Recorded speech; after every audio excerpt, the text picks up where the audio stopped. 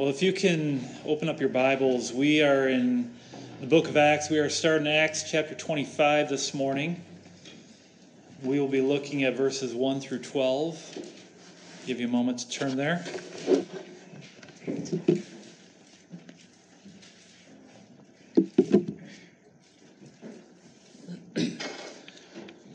Acts chapter 25, verses 1 through 12. Now 3 days after Festus had arrived in the province, he went up to Jerusalem from Caesarea.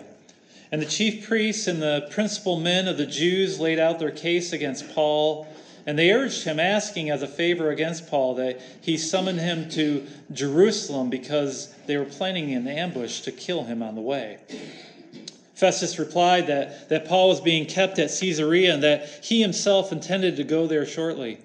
So, said he, let the men of authority among you go down with me, and if there is anything wrong about the man, let them bring charges against him. After he stayed among them not more than 8 or 10 days, he went down to Caesarea, and the next day he took his seat on the tribunal and ordered Paul to be brought. When he had arrived, the Jews who had come down from Jerusalem stood around him, bringing many and serious charges against him that they could not prove.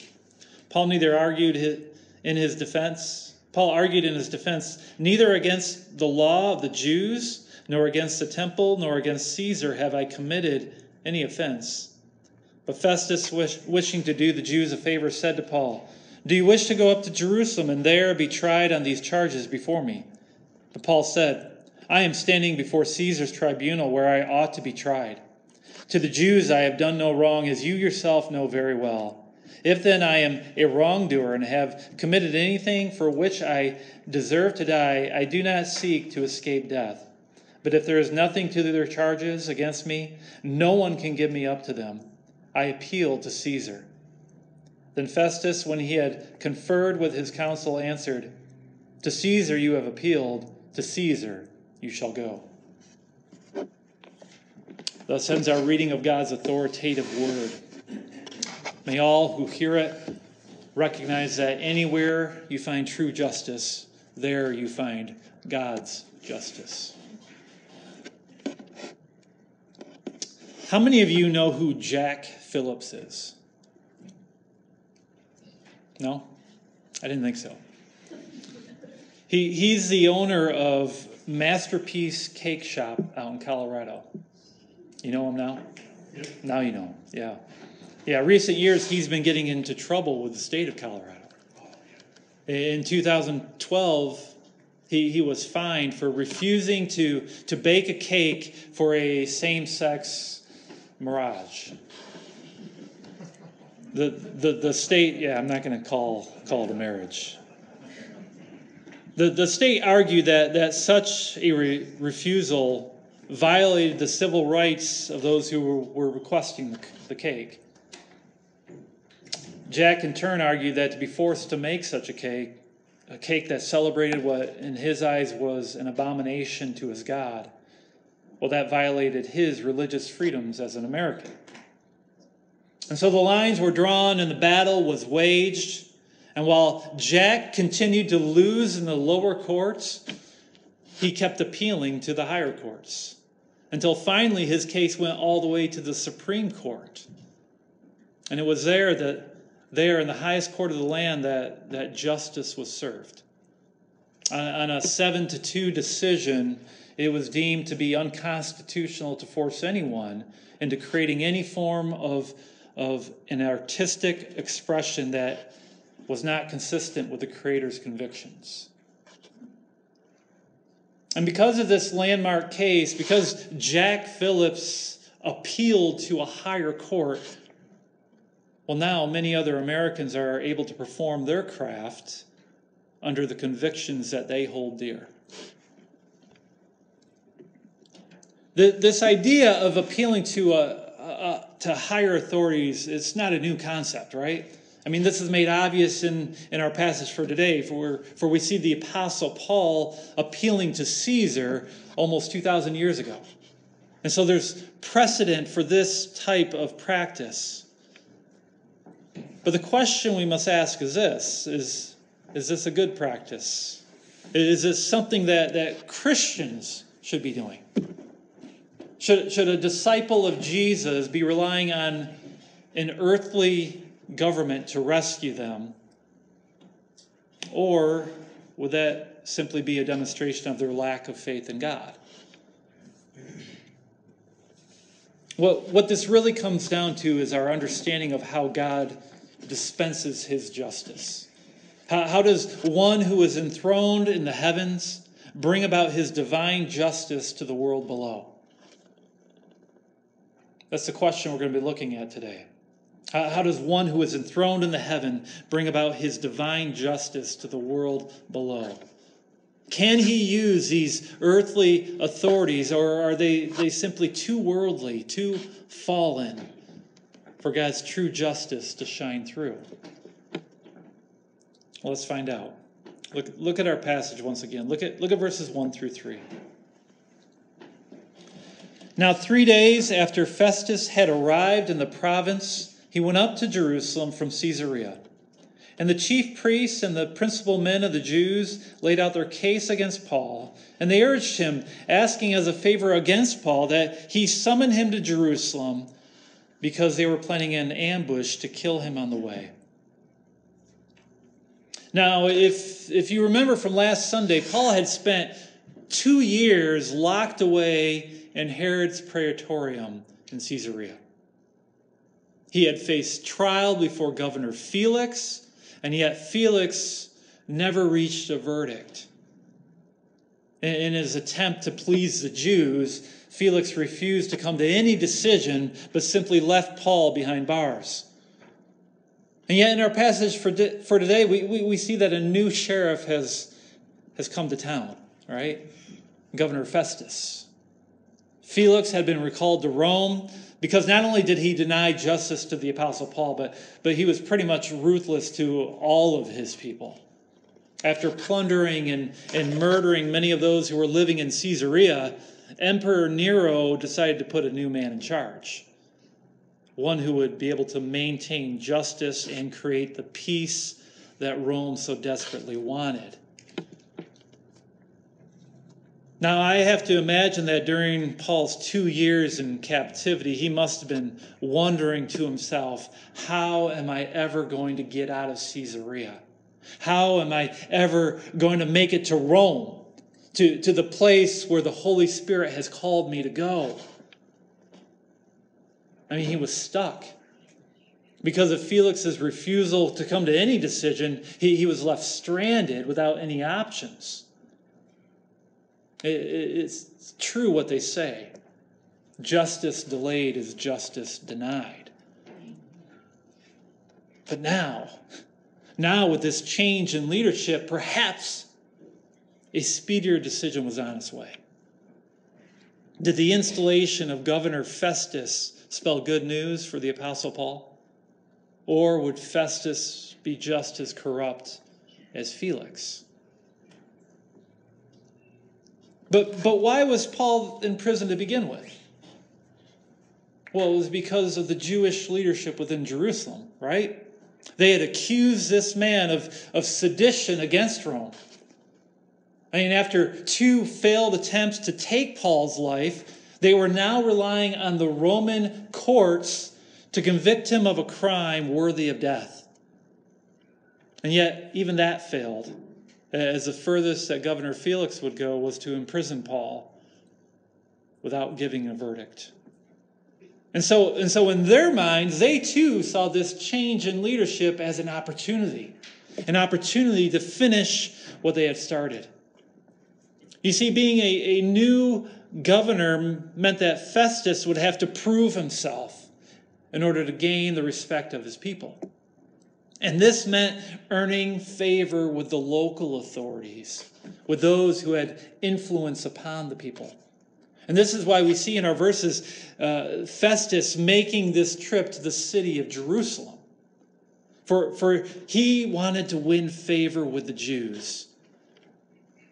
But in order to do that, he needed to make friends with the Jewish high council. And so he met with the chief priests and as well as what Luke refers to us as the principal men of the Jews.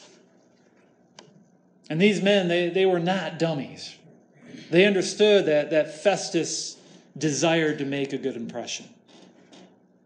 And so they saw this as their opportunity to exploit this young governor in order to get what they wanted. And what did they want? They wanted the Apostle Paul. They wanted him dead. They still had this vendetta against this man. And so they asked that Paul be delivered to them in order that he might stand trial. And yet, what were they really hoping to do? They had concocted another plan to murder this man while he was on the road. You remember those 40-plus men who had made an oath neither to eat nor to drink until Paul was dead? I got to imagine they were pretty hungry and pretty thirsty by now.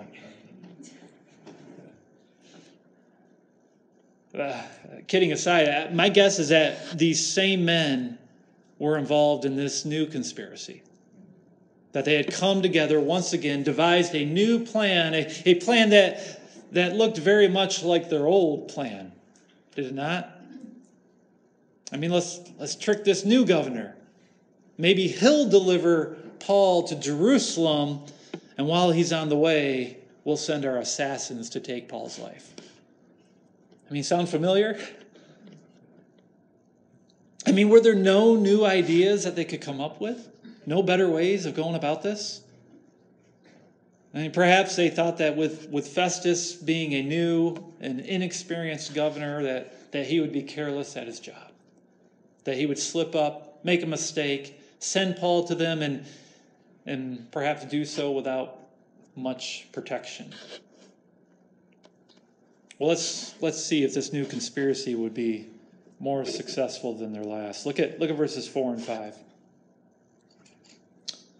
Festus replied that Paul was being kept at Caesarea and that he himself intended to go there shortly. So, said he, let the men of authority among you go down with me, and if there is anything wrong about the man, let them bring charges against him. Well, these Jewish leaders had misjudged Festus, and they had overplayed their hand. Governor Festus would not play the fool. Even though he was new at his job, he wasn't incompetent. To relocate the trial of a Roman citizen without that citizen's consent just wasn't done. There were certain rights that Paul had, and Festus knew this.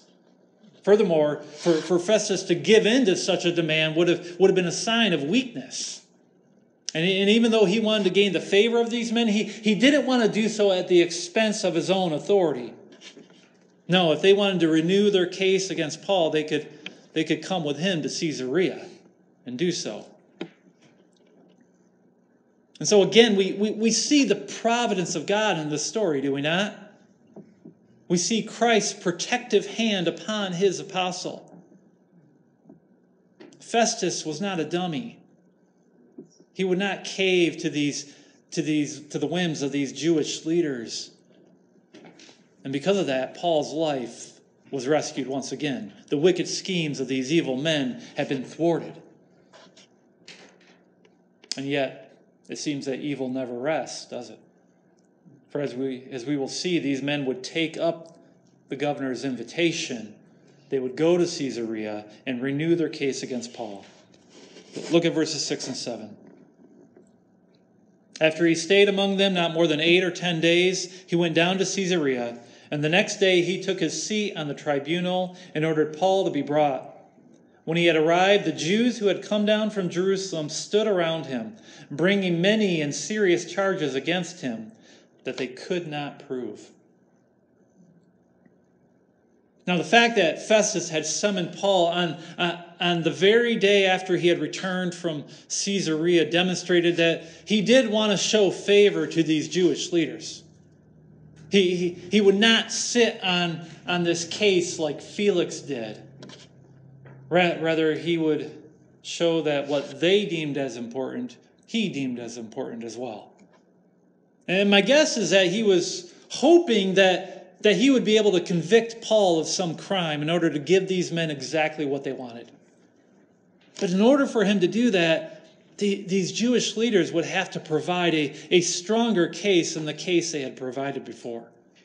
I mean, after all, they had had 2 full years to prepare and to put forward some hard evidence. And yet, what does Luke tell us? That they brought many and serious charges against him that they could not prove. And bottom line, we have seen this trial before, have we not? These men, they gave no new charges. They gave no new evidence. The only thing that they had brought with them was their hatred and their venom for the Apostle Paul. Now I have to imagine that Governor Festus was not impressed. In fact, we know that he wasn't. For just a little further down in the chapter, he would give this report to King Agrippa. Look at verses 17 through 19. So when they came together here, I made no delay, but on the next day took my seat on the tribunal and ordered the man to be brought. When the accuser stood up, they brought no charge in his case of such evils as I supposed. Rather, they had certain points of dispute with him about their own religion and about a certain Jesus who was dead, but whom Paul asserted to be alive.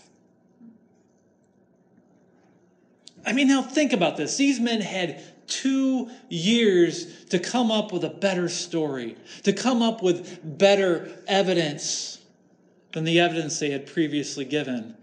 And yet they simply spewed the same lies. Lies that didn't even impress Felix, their former governor, who was very, very corrupt. And this left Paul with an easy defense. Look at verse 8 of our passage. Paul argued in his defense, neither against the law of the Jews, nor against the temple, nor against Caesar have I committed any offense. Now, Luke only gives us a condensed version of Paul's defense here.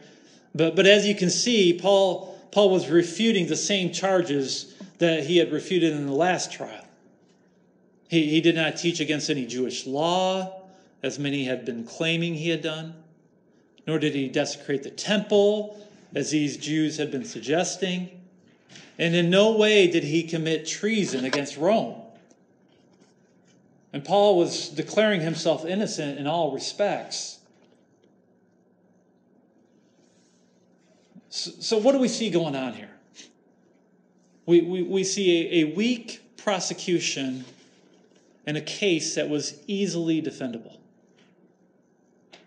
But why? Why bring such a weak case? I believe that there were 2 reasons. One, I believe that these men were still hoping for that favor from this new governor. That perhaps they thought to themselves that it didn't matter how strong their case was, but that Governor Festus would want to earn their friendship, and he would do so by ruling in their favor. But the second reason that I believe their case was so weak was because that there was no evidence for them to find. I mean, Paul truly was innocent. Bottom line, this was an easy case to decide. And yet the question still remained. Would Festus seek for true justice, or would he be just like Felix and deny justice for the sake of winning the favor of these Jewish leaders? Let's find out. Look at verse 9. But Festus, wishing to do the Jews a favor, said to Paul, "Do you wish to go up to Jerusalem and there be tried on these charges before me?" Well, by now, Festus understood that these men had 0 case against Paul. And yet, still wanting to throw these religious leaders a bone, he brings forth this suggestion of moving the trial to Jerusalem. Now, this is a strange request, to say the least. as Paul, being a Roman citizen, had already been moved from Jerusalem to Caesarea because there was a threat on his life. And so there was no justifiable reason for moving him back. And yet here Festus was putting forward this question to Paul: do you wish to go up to Jerusalem and there be tried on these charges before me? I mean, what's going on here? Paul, he had to be thinking to himself, something is off. That Governor Festus wasn't on the up and up. And that he definitely didn't have Paul's best interest in mind. Did Festus understand what these Jewish leaders were plotting? That they were seeking to ambush Paul along the way? He may very well have assumed such a plot. I mean, after all, he would have read up on Paul's case file before bringing Paul before him. And in that file, he would have seen the letter that the Roman tribune, Claudius Lysias, had written to Governor Felix. And so he would have known all about the plot, all about the scheme that the Jews had made previously to get Paul in the open in order to assassinate him. And so this question that Festus now asked, if Paul wanted to have his trial in Jerusalem, it just demonstrated that Festus had no concern for Paul's well-being. Rather, he was trying to please these religious leaders in order to curry their favor. And Paul, he had to have sensed this. This is why we see the response that we do.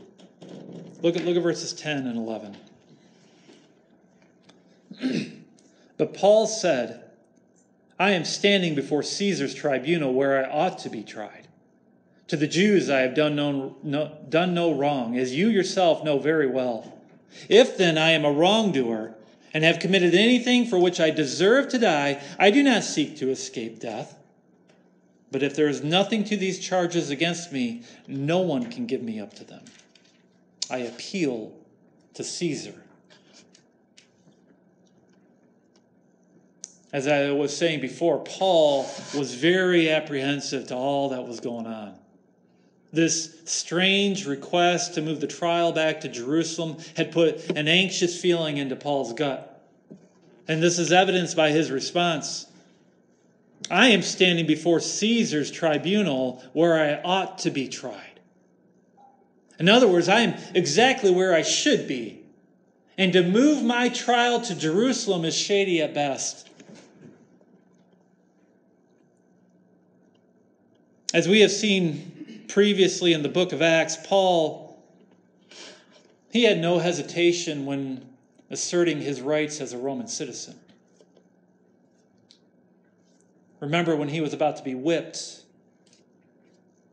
by the tribune, by Lysias, what did he ask? Is it legal for you to whip a Roman citizen? And now here, should his trial be moved to Jerusalem? Especially when all the parties involved are already present here in Caesarea? You see, Paul, too, he did not forget about the plot on his life just 2 years prior. He knew the depravity of these men and the depths that they would go to in order to get what they want. And now he is beginning to understand that this Festus, well, he just wasn't that interested in justice. Rather, what he was interested in was gaining powerful allies. And it's not that Paul feared death. For what did he say? That if he had committed some type of crime, that he would not run from true justice. And yet here's the thing.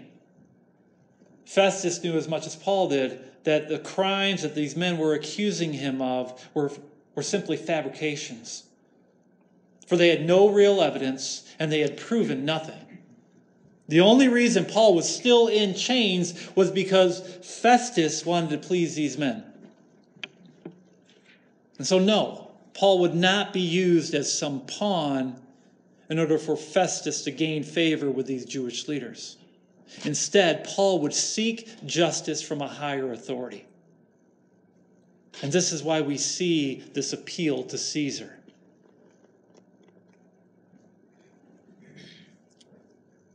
Let's talk about that for a moment. Let's talk about what it means to appeal to Caesar. By appealing to Caesar, Paul would be placing himself outside of the jurisdiction of the governor. His case would now go before Emperor Nero. In essence, Paul was seeking justice from the highest earthly authority of his day. And this leads us back to our question. How does one who is enthroned in heaven bring about his divine justice to the world below? Can he do so through these earthly authorities? Here's what you need to understand. When the Apostle Paul was making his appeal to Caesar, he was also making appeal to God's justice. Now you may be asking yourself, but Pastor Cory, how can that be? Caesar is not God. Of course he's not God. And yet, Caesar is God's servant for the administration of God's justice. Consider Paul's words in his epistle to the Romans. It's in this letter where Paul speaks about our role as believers in submitting to earthly authorities. And yet when Paul explains this, there is something else in this passage that we must observe. Listen to what he says. Look at Romans chapter 13, verses 1 through 5. Let every person be subject to the governing authorities. For there is no authority except from God, and those that exist have been instituted by God. Therefore, whoever resists the authorities resists what God has appointed, and those who resist will incur judgment. For rulers are not a terror to good conduct, but to bad. Would you have no fear of the one who is in authority? Then do what is good, and you will receive his approval. For he is God's servant for your good. But if you do wrong, be afraid. For he does not bear the sword in vain. For he is the servant of God, an avenger who carries out God's wrath on the wrongdoer. Therefore, one must be in subjection, not only to avoid God's wrath, but also for the sake of conscience. Now, while these 5 verses could be a whole sermon in themselves, there's really one point that I want to highlight as it ties into our passage for today. And that point is this. There is no authority except from God, and those that exist have been instituted by God. In other words, there is not a government on this planet that has not been established by God for the good of God's people. Again, you may be saying to yourself, but wait a minute. What about nations like North Korea?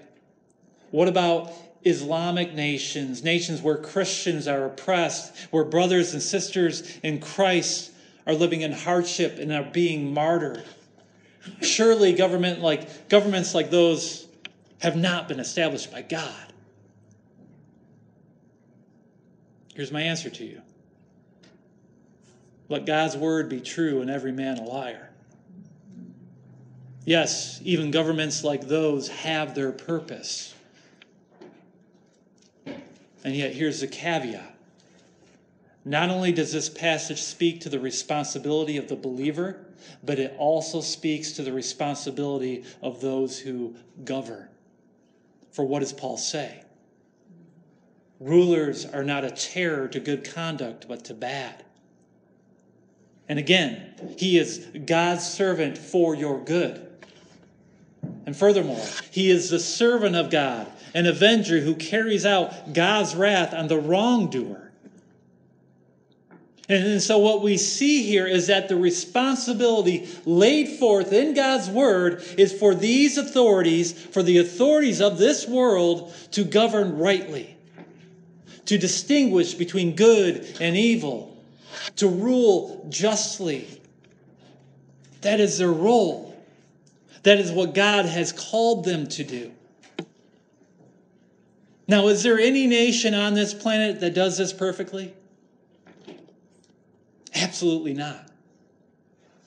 And there are certain nations that do an extremely poor job of this. And trust me when I say this, God will hold them accountable, whether in this life or in the next. But as far as they are doing their duties, then we are to be in obedience to them. And in certain cases, we need to be looking to them as an avenger. One who will carry out God's wrath on the wrongdoer. And this is exactly what we see the Apostle Paul doing in our passage. He was looking to Caesar as his avenger. He was looking to Emperor Nero in order to bring God's justice. It's a little bit of irony there, isn't there? And yet, because Paul understood that Nero was God's servant, that Nero had been placed in his position for the good of God's people, because Paul understood that, that's how he could appeal to Caesar.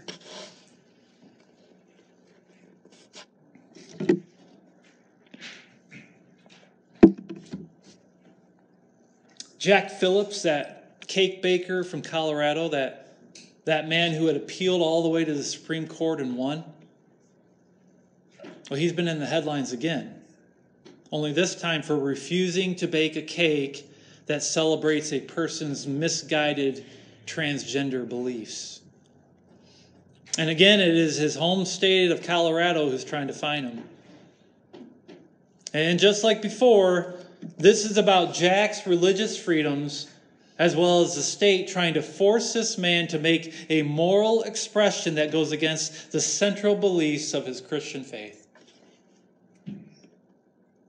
Now think about this.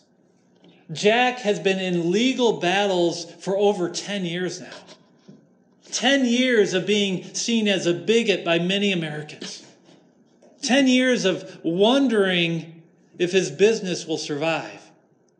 10 years of worrying about how he's going to provide for his family. 10 years of sleepless nights due to the stress that these legal troubles have brought. So why does Jack fight? Wouldn't the easier thing to do be to simply pay the fine and then move his business to some other state? To a state that isn't out to get him? The reason Jack fights is because just like Paul, Jack understands that God has established these governing authorities. That they are God's servants for the good of God's people. They are God's avengers carrying out his wrath on the wrongdoer. Now, does this mean that these government officials will always be on the side of justice? Of course not. I mean, just consider to whom the Apostle Paul was appealing. He was appealing to Nero, the same emperor who would one day blame the Christians for his own messes and begin his own crusade trying to eliminate them. The same emperor who would one day light his garden parties by turning Christians into torches. The same emperor who would eventually remove the head of this apostle, turning him into a martyr. And so, no, we will not win every battle. But that doesn't mean that we shouldn't fight. Because when you fight, you are fighting for what is true. When you fight, you are fighting for what is right. When you appeal to Caesar, you are appealing to God's justice. But that's not all you're doing. Consider the wisdom of King Solomon. Look at Proverbs chapter 21, verse 15. When justice is done, it is a joy to the righteous, but terror to evildoers. I mean, do you see it? When justice is on display for all to see, it makes the rest of the world around you a safer place. That's why the righteous, those who live upright lives, have joy. And it's why those who commit evil acts shrink in terror. Because they know that evil cannot win. And that's because there are good men who are willing to fight for God's justice. And so when you appeal to Caesar, you truly are creating a safer world. But there's even more. For when you appeal to Caesar, understanding that Caesar is God's man, you are also declaring to those around you who the king of this world truly is. That Jesus is reigning. And that's because true justice can only exist when Christ is sitting on his throne. And let me tell you, Jesus is on his throne. I mean, isn't this what Jesus claimed right before he ascended? Look at Matthew chapter 28, verse 18. And Jesus came and said to them, all authority in heaven and on earth has been given to me. All authority.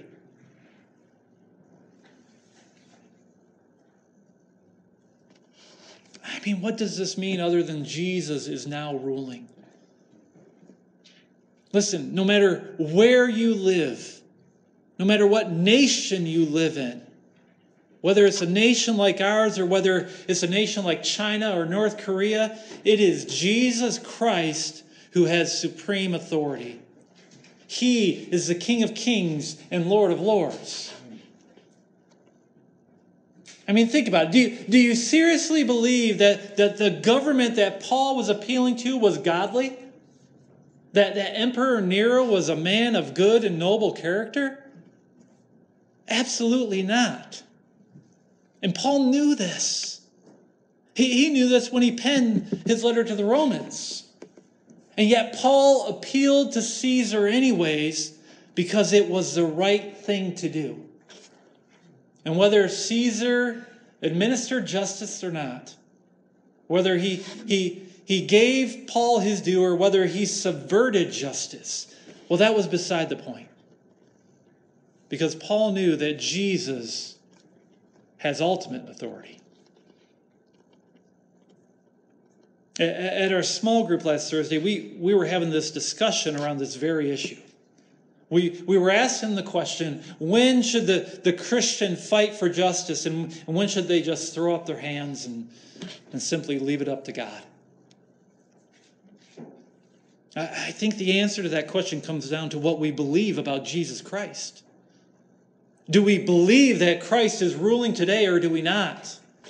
Because if he's not, well then we shouldn't expect any form of real justice here in this life.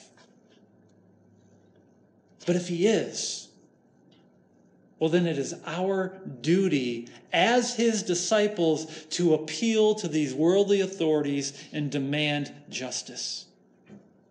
And if justice comes, well then great. It simply demonstrates the progress that Christ's kingdom is making in our world today. But if the justice doesn't arrive, well then the last appeal that we are to make is to God himself. We are to warn these ruling authorities that there is another who has authority over them. And that one day they will be sitting in the opposite seat, having to give an account as God's servant for the job that they have done. And if they were on the side of justice, well, then there's nothing to worry about. But if they have denied justice, well, then they have a big, big problem. And this is just one more reason that we should appeal to Caesar. For when you appeal to Caesar, you are letting Caesar know his responsibilities before an almighty God. That the power that he wields has been given to him by someone higher than himself. And that if he abuses that power, well, then he will be the one who will be judged.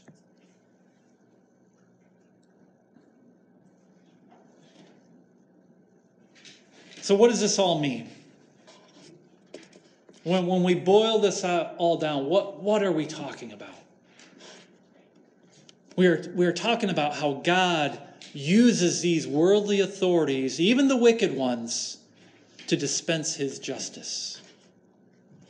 And so when you are appealing to Caesar, it's as if you are appealing to God himself. For it is his justice that you are seeking.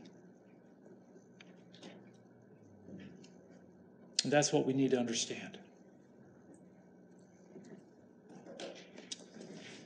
Well, this appeal that Paul had made, well, it needed to be first approved by Governor Festus. And so the question we need to find out, what would Festus do? Would he deny justice to the Apostle Paul? Or would he do the right thing and grant Paul's request? Look at our last verse. Look at verse 12.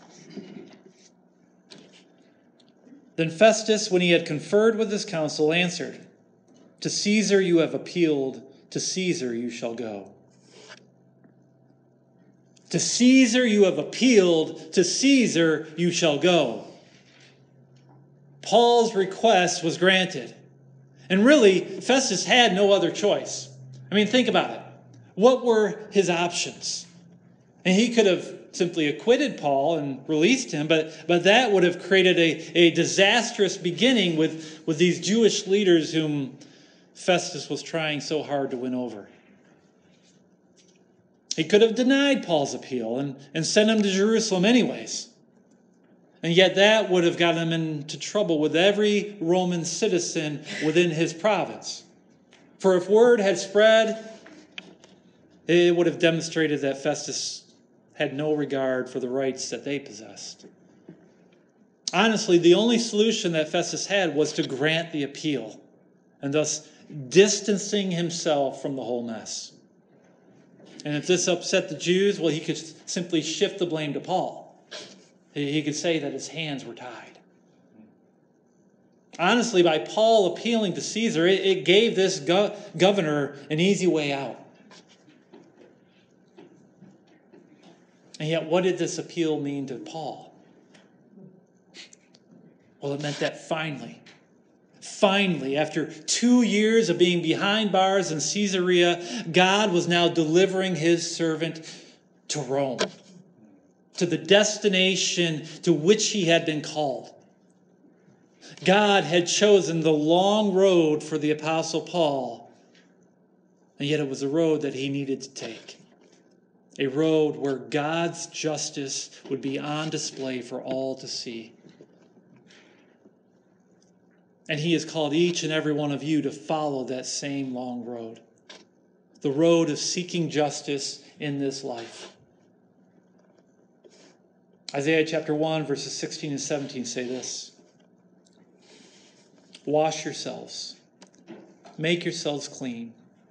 Remove the evil of your deeds from before my eyes. Cease to do evil. Learn to do good. Seek justice. Correct oppression. Bring justice to the fatherless. Plead the widow's cause. Listen, shying away from fighting for what is right and just simply because you are living under a secular government, well, that's not an option. God is calling you to appeal to Caesar.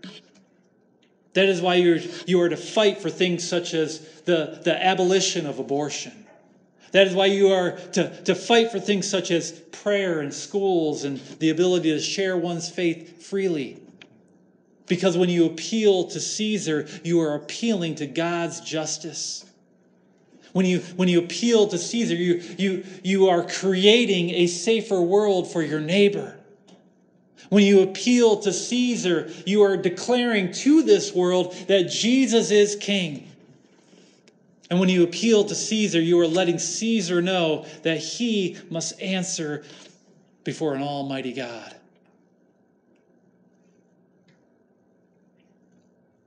Bottom line, when you appeal to Caesar, it's as if you're appealing to God himself. And his justice cannot be thwarted, not even by the mightiest rulers in this world. So you are to fight for God's justice, because that's what his kingdom demands. Let's pray. Father, even though we live in a world that is opposed to you, even though we live in a world that is opposed to your justice, we understand that it is you who is sovereign over all things. And so we ask you this day to give us the courage to fight so that we might see true justice in this world, the justice of your kingdom. Help us to understand that your Son, that our Savior, that King Jesus is sitting upon his throne even as we speak. And then let this knowledge move us to become bold witnesses for you. We can only do this by the power of your Holy Spirit. So fill us, we pray. In Jesus' name, amen.